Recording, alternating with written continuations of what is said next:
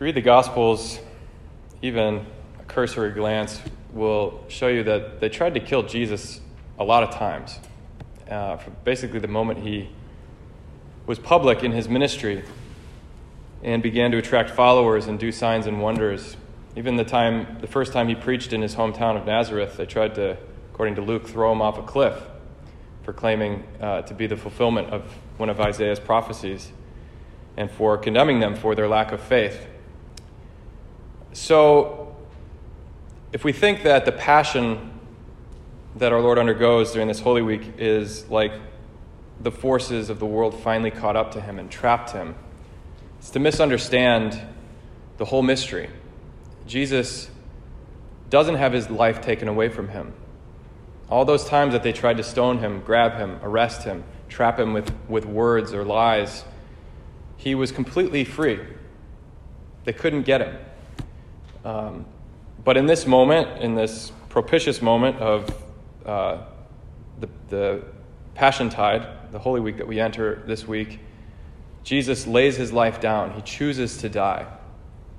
He says in John, "No one takes my life from me. I lay it down freely and I will take it up again." And so we see in Jesus suffering a truly free man, completely free, and victorious in his suffering, in his embrace of the cross. The Passion is a victory. It's a sorrowful one. It's a terrible one, but it's a victory nonetheless. It's a victory over sin, over the hesitancy of the human will to do the will of God.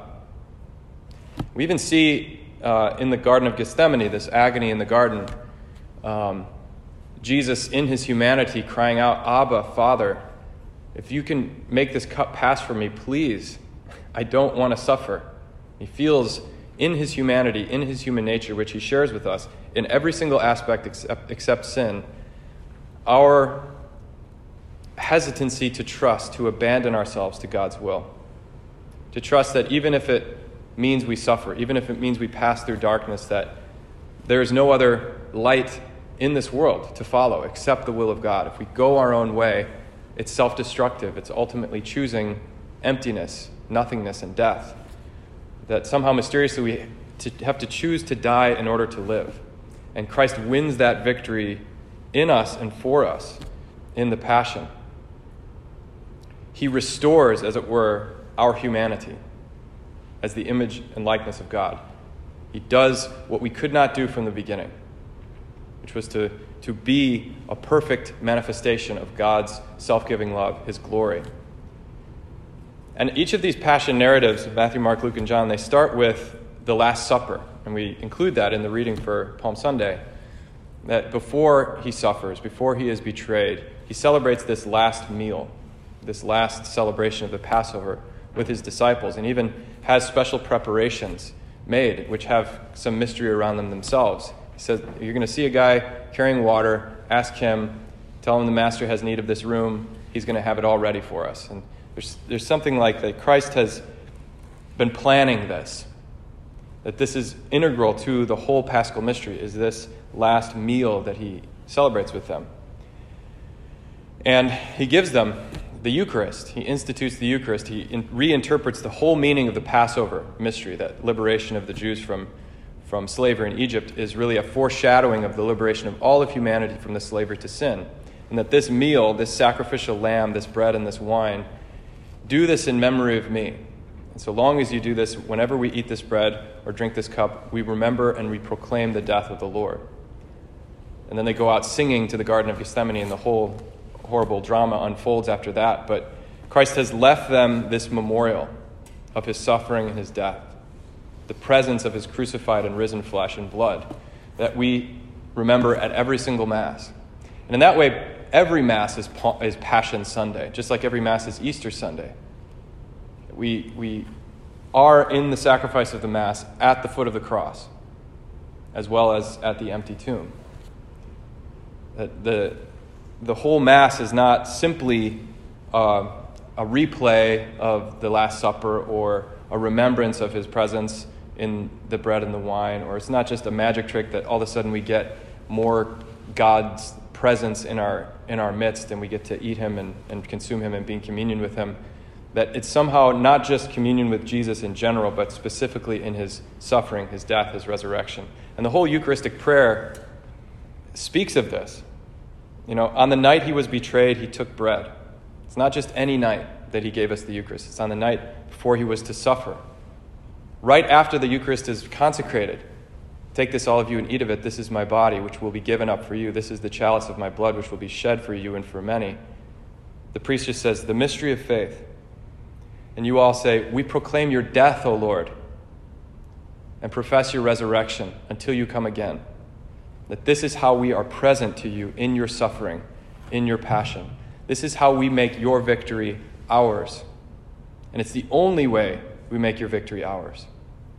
Because look at St. Peter at the Last Supper, when Jesus gives him the bad news, you're going to betray me. You guys are all going to run away. I will win this victory for you, but it's not for you to have yet.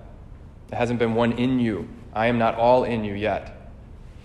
Peter says, no. I'll be there to the end. I don't even need your help. I'll never abandon you, even if I have to die. You can imagine Jesus' sorrow and pity for him as he has to tell him, no, before the rooster crows, you're going to deny me 3 times. You're going to deny that you even know me. And of course, Peter, left to his own powers, is useless. It's the slightest temptation to save himself, to save his own skin. He says, no, I don't even know. He starts cursing and swearing. I don't even know what you're talking about. I've never met him. There's an interesting detail. Bishop Barron talked about the boy who runs away when Jesus is arrested.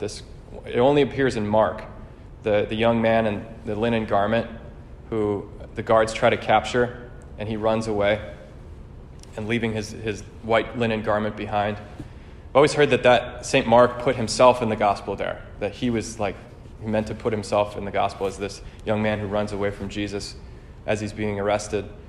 Bishop Barron said that it's all of us. In the ancient church, baptism was men got baptized in one place, women got baptized in another place, and they would get totally naked and get into the waters. It was symbolic of them shedding their old self.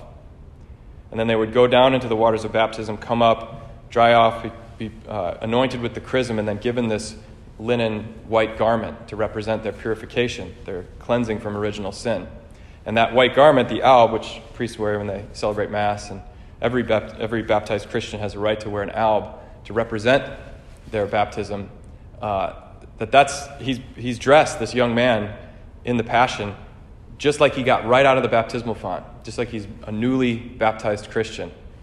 And it's at this moment that Jesus is arrested, that he's got to choose whether he walks with him, he carries his cross with him, he suffers and dies with him, or he runs away. And the guards grab him, tear off his baptismal garment, and he runs away naked. And it's like, that's the moment that we choose. All of us, we make these promises when we're baptized. Of course, many of us were baptized as babies, so we have someone being baptized a week from today, on Saturday, the Easter Vigil, as an adult, and makes these promises. I renounce Satan. I renounce sin.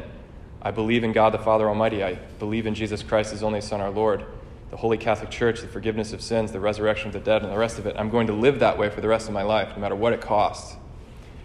But there comes a time, I think, in all of our lives where we see him in his passion. We see that it's time to make that victory mine. It's time for me to be in communion with Jesus as he suffers, as he dies, so that I can rise with him.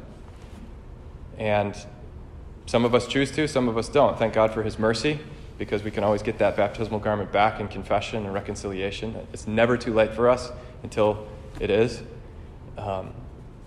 And even that young man is there at the resurrection in Mark's account and is restored into his glory, into his linen white garment once again. But maybe for us this week, this Passiontide, this Holy Week, we can meditate on that this victory has been won for us. It's available, the fruits of it, in every Mass, but we have to choose it. We have to stay with him, to walk with him as he goes through this suffering, this mystery, this passion.